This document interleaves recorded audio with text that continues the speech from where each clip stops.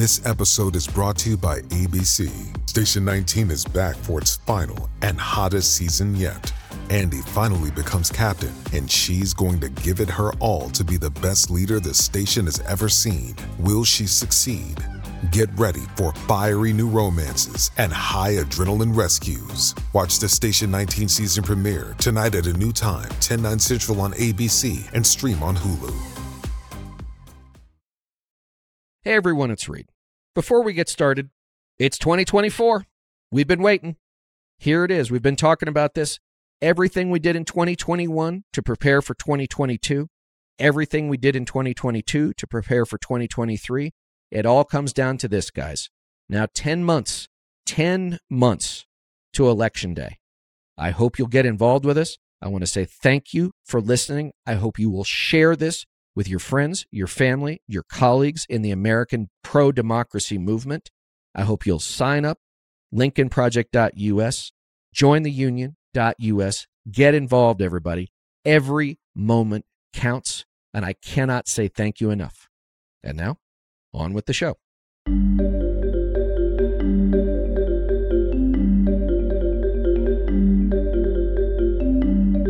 Welcome back to the Lincoln Project. I'm your host, Reed Galen. Today, I'm joined by Olivia Troye, former Homeland Security and Counterterrorism Advisor to Vice President Mike Pence. She's currently the Executive Director of 97%, a bipartisan gun safety organization. Today, she's coming to us from the Washington, D.C. area. Olivia, welcome to the show. Thanks. Hi, Reed. Nice to see you again. Nice to see you too. Okay, so there's a lot going on in the world, in the political world, not surprisingly. We're now in an election year, but I want to start with this. And for our audience, I want to make sure everyone in the audience knows. My partner, my brother in arms, my co-founder of the Lincoln Project, Rick Wilson, the one and only Rick Wilson, was swatted last night as we were recording this. And what that means, gang, is someone calls in, and Olivia, if I get anything wrong here, please, correct me. Sure. That someone calls in a fake police report saying that you have killed someone in your home and you have barricaded yourself in, you're heavily armed. The idea being that the SWAT team in swatting comes to your home. And, if this is handled in an incorrect way, right, either by the police who are trying to figure out a dangerous situation or the person in the house who responds by trying to defend themselves against something they don't know because they hear banging on their door in the middle of the night, it could lead to tragedy, bloodshed, unintentional killing, et cetera, et cetera. This is not the first time Rick's been swatted, but it sounds like that, Jack Smith and the judge overseeing Donald Trump's, insurrection trial, for whatever we're going to call it, Olivia, have been swatted in recent weeks. It sounds like that there is a rash of this going on. Now, you have some personal experience with political threats, and you are also a counterterrorism expert. So I want to ask, when you left the vice president's office, Mike Pence's office, and we're very close to the January 6th anniversary as well, as when you decided to come out against Donald Trump personally and the Trump administration, walk us through a little bit of what that looks like as you are considered now a traitor to the cause. And I'll end my monologue here is that, guys, it's important to understand that for these people, betrayal is the biggest sin, right? If you're a longtime enemy or on the outskirts or a political opponent, right? You're a Democrat, that's one thing. But if you have been part of the hive and you have left and turned on them, Olivia, that's really the cardinal sin. So take us a little bit through what it feels like, even up to this moment, which I know that, you're never far from being harassed by these people. I think you're absolutely right. It is different when you come from within, as they say. Look, this has actually been mentioned it was actually mentioned in a lawsuit against me where the person suing me actually raised this during it and said, well, the reason that I'm concerned about what she's been saying is because she's more credible because she came from within. And they were like, well, all these people call you this name. They call you this all the time. Why her? And he said, because she worked for Mike Pence. She worked in the White House. So it's a different level of betrayal here when you do this. And when I considered coming forward, I have to tell you that I knew that it would be bad. I went into it very, very aware of what I was about to do and what it would mean for me and my family. But I will say that it's still hard to really understand it until you're in it. And I watched some of my other colleagues like Miles Taylor at DHS, he came forward. And I knew that it had been really bad for him. And just remember, I was inside I was hearing what they were saying about these people. So I was very prepared for what was to come internally on how they would react and the things that would be said about me amongst colleagues that I had worked closely with for over 2.5 years. What I wasn't prepared for was I knew that there would be threats. I had no idea the extent and the unwavering commitment by this movement to continue the harassment. It's not like it fades. It just follows you forever. Well, and that's one thing. I was talking with some other people this morning about, there's the political violence, the swatting, the threats, the frivolous lawsuits, et cetera. And this is one thing I think it's always important to remember, Olivia, and you're still dealing with it, is one, these people have no scruples. There is nothing they won't do. And secondly, and we've seen this for a long time, there is an unending stream of money that will support all of this stuff. That is the issue, is the machine behind this that's driving it. It's never ending, and it's well supported, like you said. That is, I think, something that sometimes doesn't get discussed in the forefront of it. I think we don't discuss sort of like what's going on behind the scenes and how really all of these people are working together and how it is funded and how, when you're on I would say the defense side of it, trying to figure out how you protect yourself, how do you defend yourself, how do you keep your family safe? I'll tell you, personal security is very expensive, incredibly expensive. It's a ongoing thing and a struggle for a lot of these people. And, one thing I would mention is that I was having this conversation with a colleague earlier today who said something nice about someone on Trump's staff recently. And there's concern when you say that about a former colleague, about saying they're a good person or they're a person that's going to follow the rule of law. There's an immediate anxiety, which sounds so rational, about, oh, did I just put that person in the crosshairs? Unwillingly. Like, I didn't mean to do that. I am just speaking honestly about that individual. But knowing how these people work, it's unbelievable that there's a slight fear of like, I may have just put that person in jeopardy just by saying that because of who I am and the intent of it. And you're just speaking in a normal situation or conversation, or you're talking to someone in media or gets covered. And the next thing you know, that person's in the hot seat and you have no idea what you've done to them or how they're going to pay for it later. Let me take a little bit of the flip side of that from a personal perspective, because again, so much of this does become intensely personal. And I don't know how it could be otherwise. I was in Washington, D.C. before Christmas. You and I had a chance to sit down in person and talk through some things. But I saw a person who I'd considered one of my best friends in the world while I was there. This was a person who had at least 2 very senior jobs in the first Trump administration.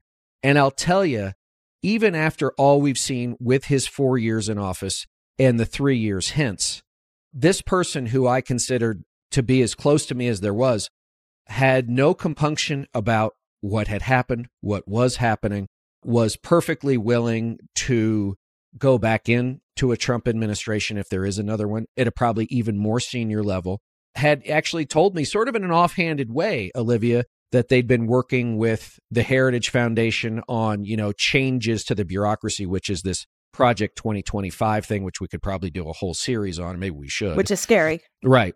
And at the end, they said, all right, good to see you. Best to the wife.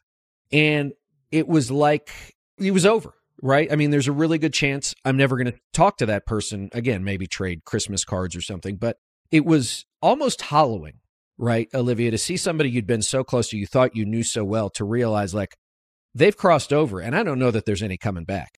No, I don't think there is. I can't tell you the number of times where I saw rational colleagues around me, even in the White House, and now they're even more so. They've doubled down on it, where I saw the transformation happen before my very eyes.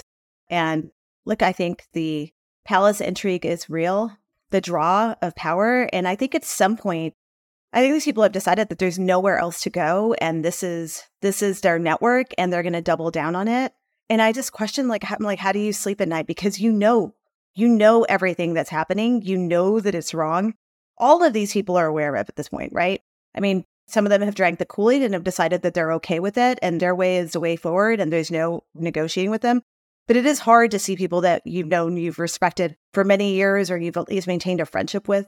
I mean, look, it happened to me. I started my career at the Republican National Committee and I watched some of the people during the Bush administration that I worked very closely with who have completely gone off the deep end and they're all in and they're MAGA and they're Trumpists till the end.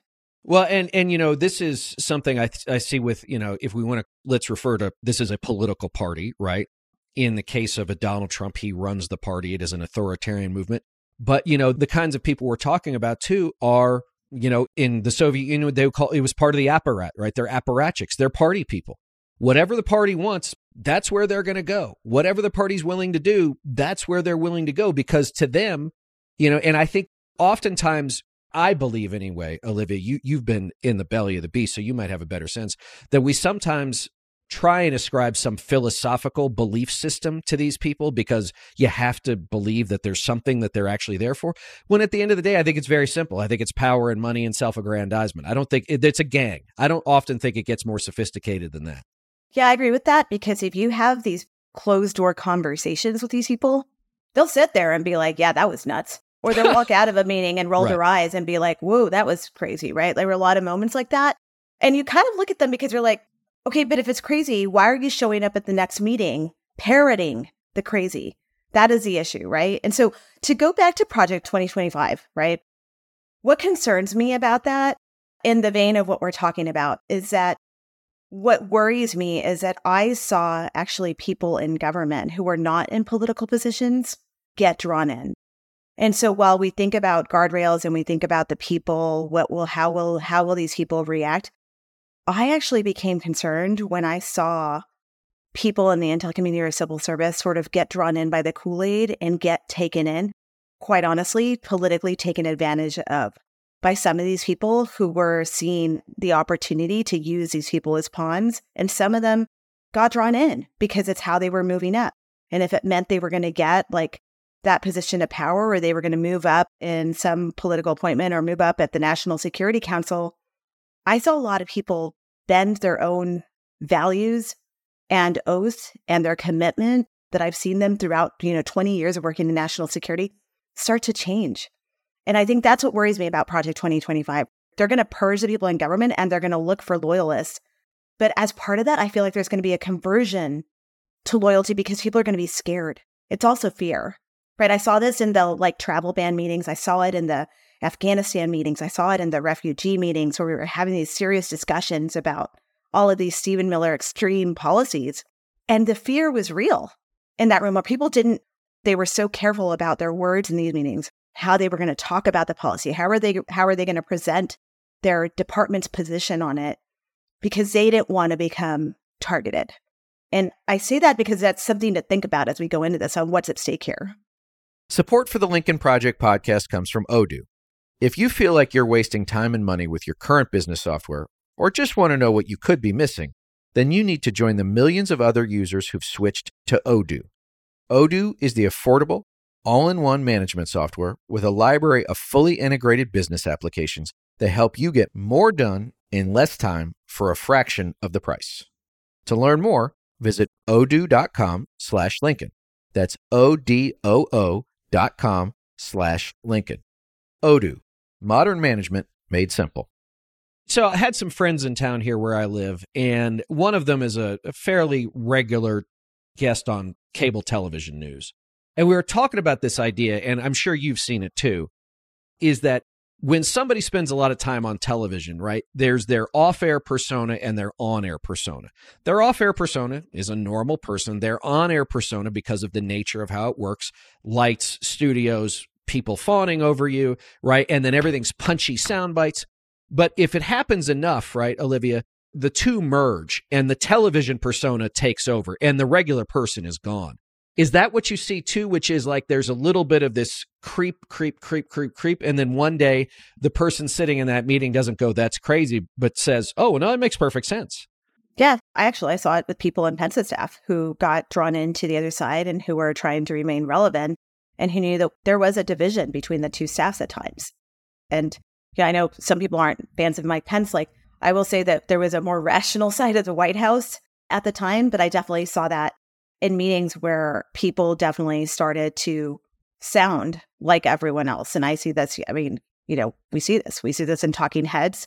I think it's concerning of what's to come. And I worry about if we end up with a dangerous individual, whether it's Trump or someone like him. I don't rule that out because it seems like this movement is basically taken hold, right?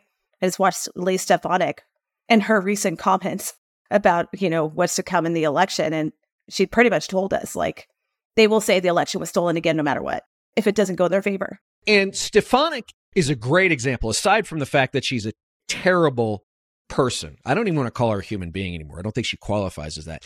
But remember, this is a person, she is Harvard educated. She was a darling of the Republican establishment. She worked for George W. Bush. She too worked at the RNC. She worked as a policy person and a debate person for Mitt Romney. When she got elected to Congress, she was going to be the new Republican Party. Yes. She was going to be the face of it. The next generation, remember that? Right. And now she is, but not in the way that anybody thought. And not in the way she thought about it either. But Olivia, to the point we've been discussing, she is in some ways, I think, more dangerous because if you have a true believer, there's always a secret doubt. She knows exactly what she's doing and does it anyway because she knows she must do it. And I think, like so many people like this, will do whatever they believe it takes to continue their rise. And I would also say, just based, I'd actually like to ask you this. I have this smart aleck remark. I always say that in movements like this, the only people they hate more than you and me are each other, right? Because they're all sort of clawing to the top. Oh, you should have seen the way these people talk about each other. I mean, it's on a whole new level. I mean, the person would walk out of the room and they'd be like, that's the biggest B ever. That's the biggest leaker. And I'd be like, wow, we were just sitting in a shoebox of an office and everybody was all smiles. And I'm just trying to watch this interaction happen. And then the person rolls out and they're like, oh, she's the biggest leaker in the White House. You can't trust her. But by the way, we were talking about Kellyanne Conway. I'll spill the tea on that one. But she rocks out and everybody's like, knives her out. And I'm just like, what just happened? We literally, you guys were kumbaya and besties and they rolled out. So, I mean, that was par for the course. It's like Game of Thrones all over. Right. The worst remake of Game of Thrones in history. All right. Let me lean on your expertise in the national security and counterterrorism world for a second as we talk about this. So political violence, as a friend of mine from Egypt once said, actually, he called me on January 6th to say, how am I doing? He's from Egypt. He was in Tahrir Square. And he said, we're used to this, for better or worse, for worse, obviously, in Egypt. We're used to this, but you aren't. And what he said is, remember, once political violence gets reintroduced, it's very, very difficult to get out. And so now what we've seen is Trump, going back to 2015, right, beat the hell out of him. Remember, once he was talking about, to a police union or a police organization, he said, hit him, hit their head on the side of the car. And then obviously we saw real violence, whether or not that was the Proud Boys, any of those people. And then January 6th. And we've also seen the stochastic violence, right, which is these lone wolf shooters who've been radicalized. So it seems like an unwinnable or untrackable game of whack-a-mole in some ways with this movement and these people who, again, I don't know that the Proud Boys, for example, they were never a military organization, right? They had chapters and everything else, but they weren't particularly well trained. They weren't particularly bright. But then you have these guys who are willing to go out, whether or not it was Maine or in Allen, Texas, or in El Paso or in Buffalo, and pick up an AR-15 and commit their own acts of violence that are political in nature. Right. And, they were never organized. I mean, the only reason they have stature, if you want to call it that now, is because they found a home. They found a home in a political movement that has embraced them. And they have found people in power who have some of the largest platforms to support them.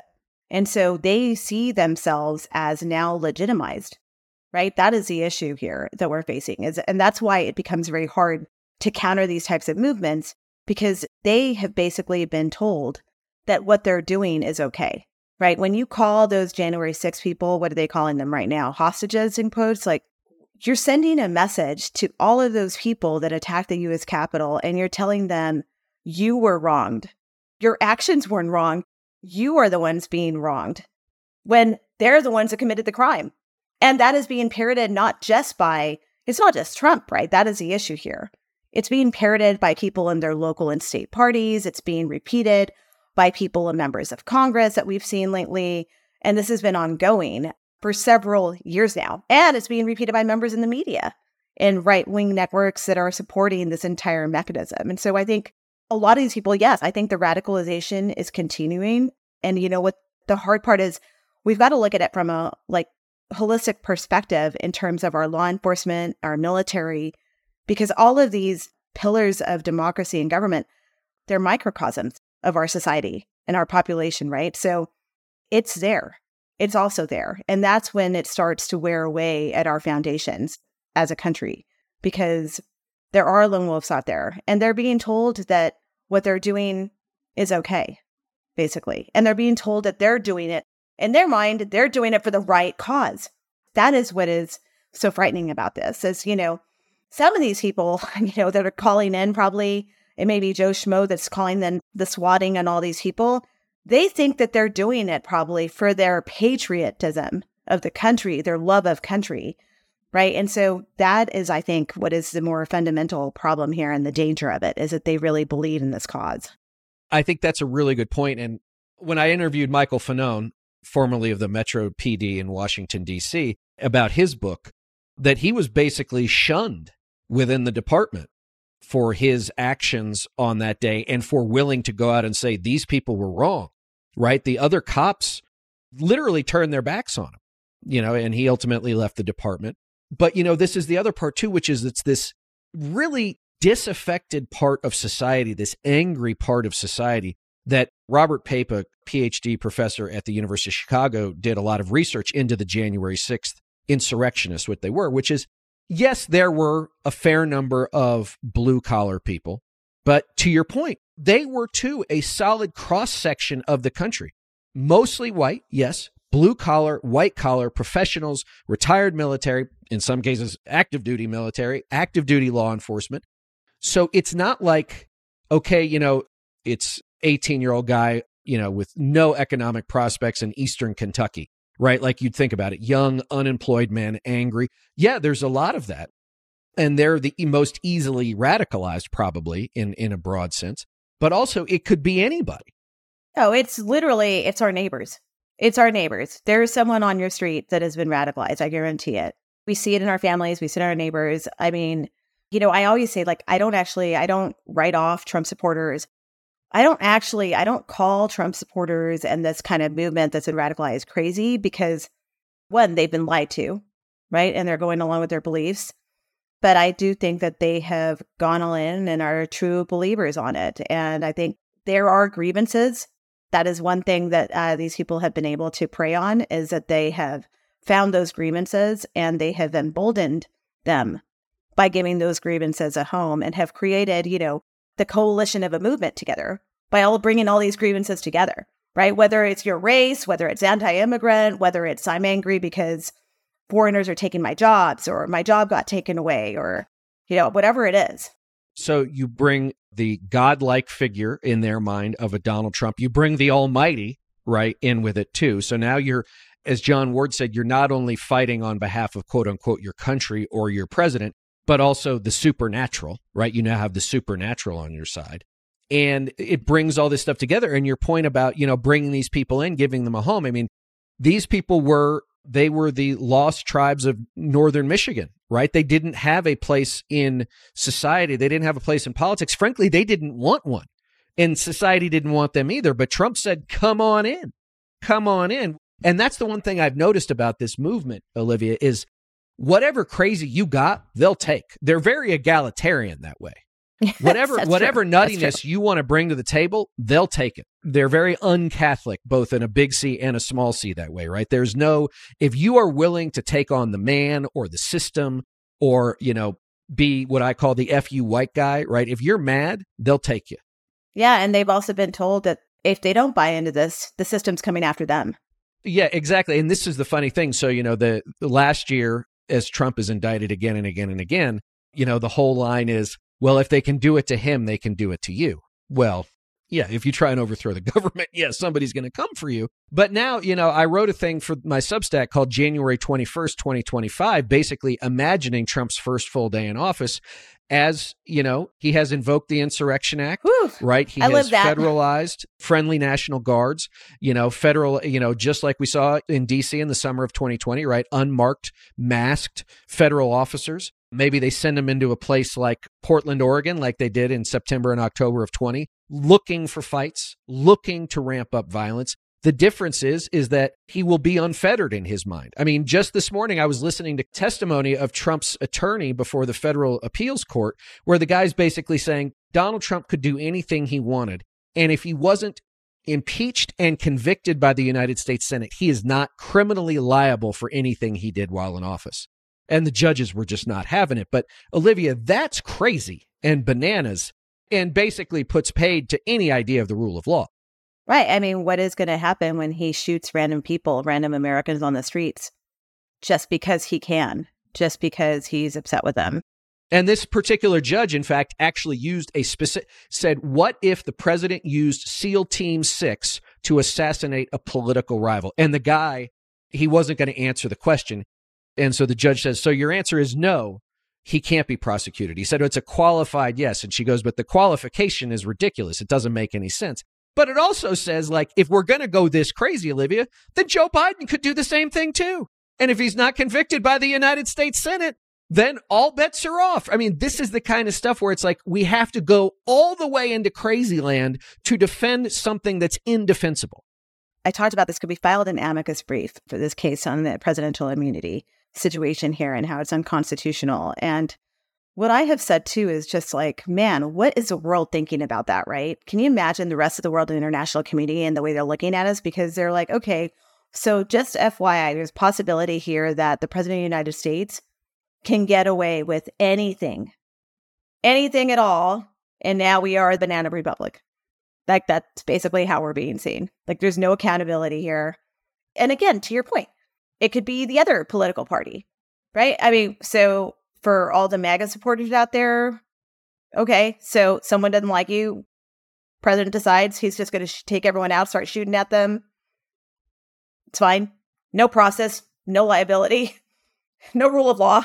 And then someone, whether or not they have an R behind their name or a D behind their name, or whatever color they are, whatever religion they are, whatever, creed, what they are, at some point, the whole idea is like, I'm not going to wait around for these people to come for me. And now you have that escalating cycle where the Republican Party and MAGA clearly going out of their way to tear down every speed bump, every guardrail, every institution, every bit of political judgment, sanity, everything else. And suddenly it's like, well, shit, I got to do it too. Because if I don't do it, they're coming for me. And then, Lebanon, Syria, I mean, you name it, right? I mean, these things get very ugly. They get very dirty. Half the time people forget what they were fighting for because now it just becomes us versus them. But the whole point of democracy, Olivia, as you know, was that we argue about these things in town hall meetings, in county council meetings, in city hall, in legislative chambers, right? In the court of public opinion. And I remember doing a thing at the University of Southern California years ago. I was a Republican at the time, and it was a panel discussion with a Democrat. And one guy said, like, what happens when the words run out? And I said, well, that's when the shooting starts. And I hate to be so bald about it, for lack of a better way to put it. It's probably the wrong word. But Olivia, this is what happens. And frankly, as I said in the piece I wrote, the Trump people aren't worried about it. I think they're hoping for it. Oh, yeah, because I think that they think that it just plays in their favor and it perpetuates and emboldens their movement. And the more people see these people fighting for the cause, I think they think that it inspires more of them to join, which is why accountability matters, right? I mean, it's important that a lot of these people are actually going to jail and being held accountable for what they're doing, because there needs to be some sort of accountability here and some example of like, yeah, you won't get away with it. Even 3 years later, people are still getting arrested for what happened on January 6th, right? I mean, they will eventually, you will be held accountable. Let's talk about politics. Let's talk about campaign 2024, something even lighter, right? And fun, more fun. So, there were, before the field started to winnow, and there are still some on the stage, metaphorically speaking, who said that, yes, they will, in fact, pardon the January 6th insurrectionists, those that have been convicted. And Nikki Haley is saying, if I'm elected and Donald Trump has been convicted, I will pardon him. And, we think back to Jerry Ford and Richard Nixon, and, it sort of tore the country apart, right? Which was, he did these things, he left office, and now he's going to get away with them. And, I think it was, between that and Vietnam, I think that, that chasm of almost 50 years ago, really, I don't think we've ever healed. And I think that, unfortunately, as a former Republican, right, I feel like Republicans were always trying to keep the wound open as opposed to letting it close all the way. Not everybody, but a lot.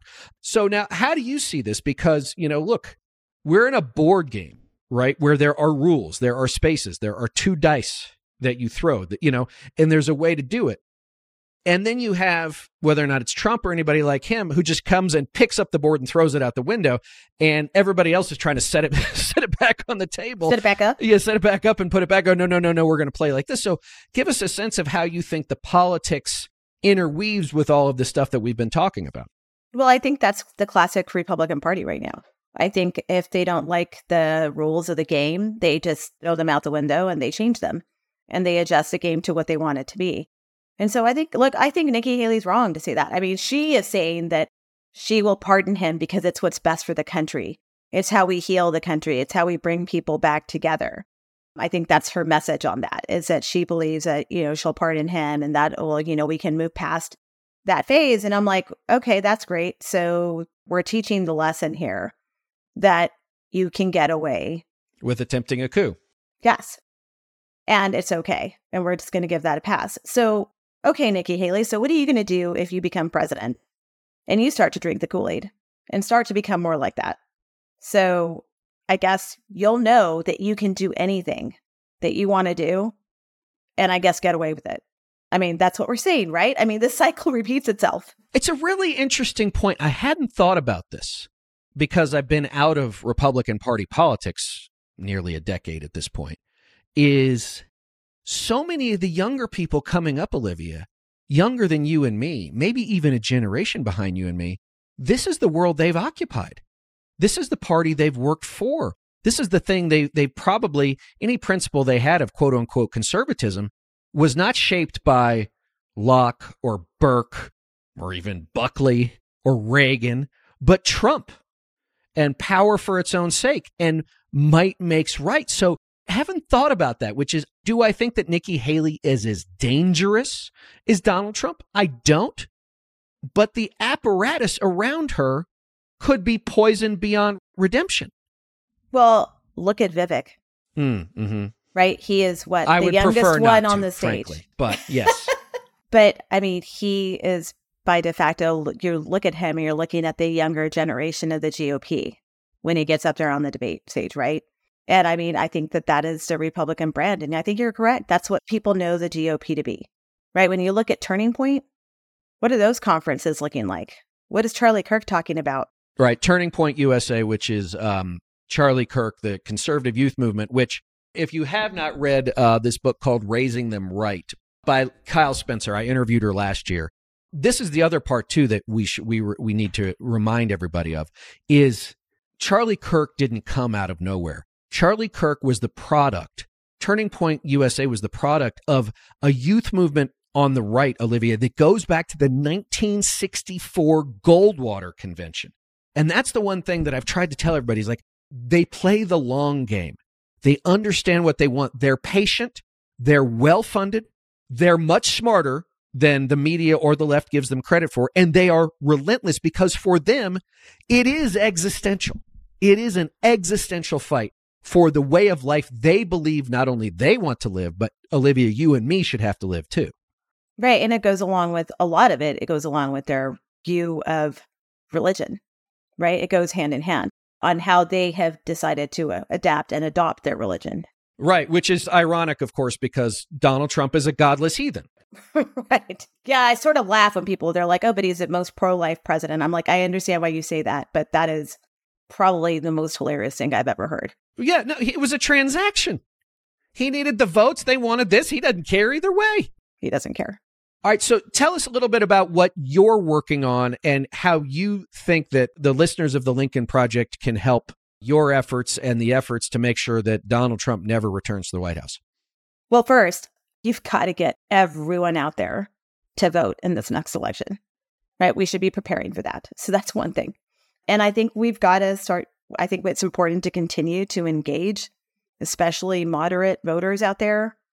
They're going to be critical again. That is certainly where I'm focused, is sort of trying to reach people with just a basic civility civility and understanding. I think that is important.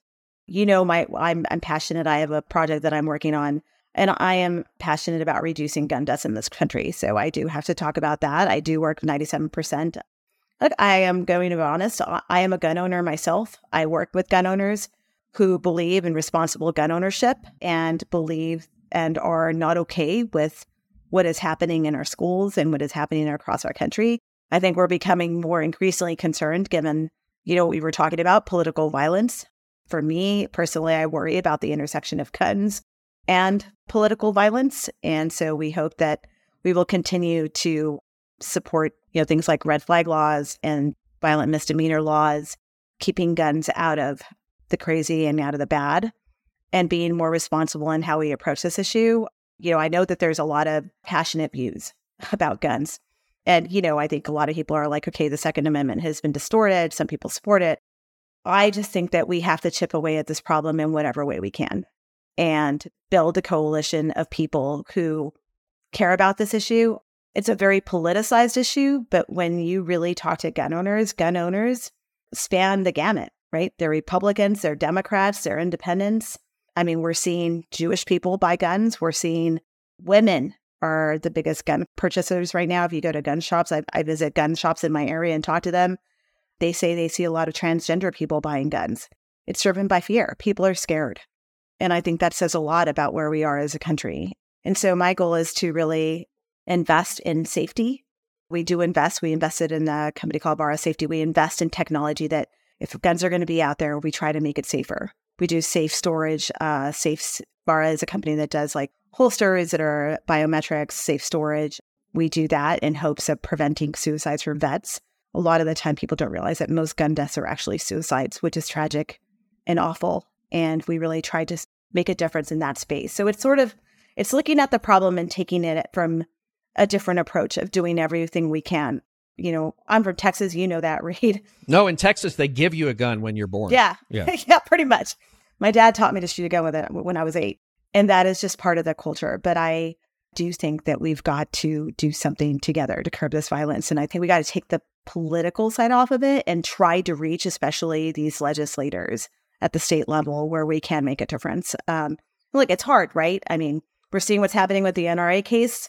I'm really glad to see that guy gone. He was Wayne horrible. LaPierre. Yeah. Oh, God. Yeah. I'm so glad that he is just out of there. And I hope he's held accountable. He turned that organization into a bunch of grifting, and it started off as being focused on safety, and it strayed far from that. And I would say there's a lot of gun owners who don't associate with the NRA. I mean, it gets a lot of attention, but I'll say there's other movements out there. So, and famously, President George H.W. Bush, remember in a very famous letter of his, renounced his lifetime membership because he just, and this was the late 80s, early 90s, could not abide by what they had become.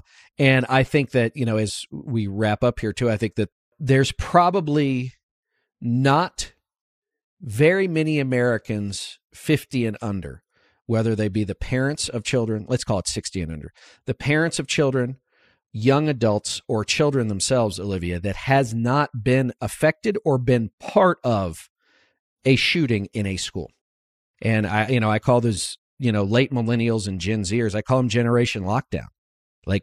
That's not my idea of freedom when I send my kids to school, is to be free means they might get shot at school. That's not how this is supposed to work at all. Now, and that's the twisted nature of the conversation, to your point. And that's why it's so hard how do you start to unwind something like that when an object, which is meant for only one thing, right? Okay, a 30-06, you can shoot a deer with it. A 12-gauge shotgun, you can shoot a bird with it. A 9mm, an AR-15, they only have one purpose. Now you could say, okay, sports shooting or targets, whatever. But the creation of that object was for a specific purpose, and it wasn't to make sunshine and rainbows come out of everywhere. So, all right, before I let you go, where can we find you online, if you still dare to tread there, and where can we find your work? I am on Threads. I'm on X. I still call it Twitter, but I guess we'll call it X, even though, man, it's ugly on there. But yeah, so I'm on there. I'm on X under Olivia Troye or Olivia Troye, and you can find me on Threads. Instagram, the usual. I sometimes will pop my head up and prepare for whatever's going to come my way. Thanks for the heads up on the swatting, though. I'll probably call the detective in my area just to know that this is becoming a trend of it. What a waste of resources, though. We didn't even talk about that, right? Right. Every 911 call that didn't get answered. That's what I think about. I mean, someone's family member is in distress or something like that, and they're over here responding to this called-in swatting. I mean, it's just awful. Just awful. I know. And, God willing, we can get through the next 10 months as safely as we can, get through, make sure Trump does not return to office, make sure Biden, from my perspective, returns to office, and let's now go out and chart a new path for all of us. As always, gang, you can find me on Twitter at Reed Galen, on Threads and Instagram at Reed_Galen_LP, and on Substack at The Homefront. I hope you'll check it out and sign up. Olivia Troye, thanks for joining me. Thanks for having me. And everyone else, we'll see you next time.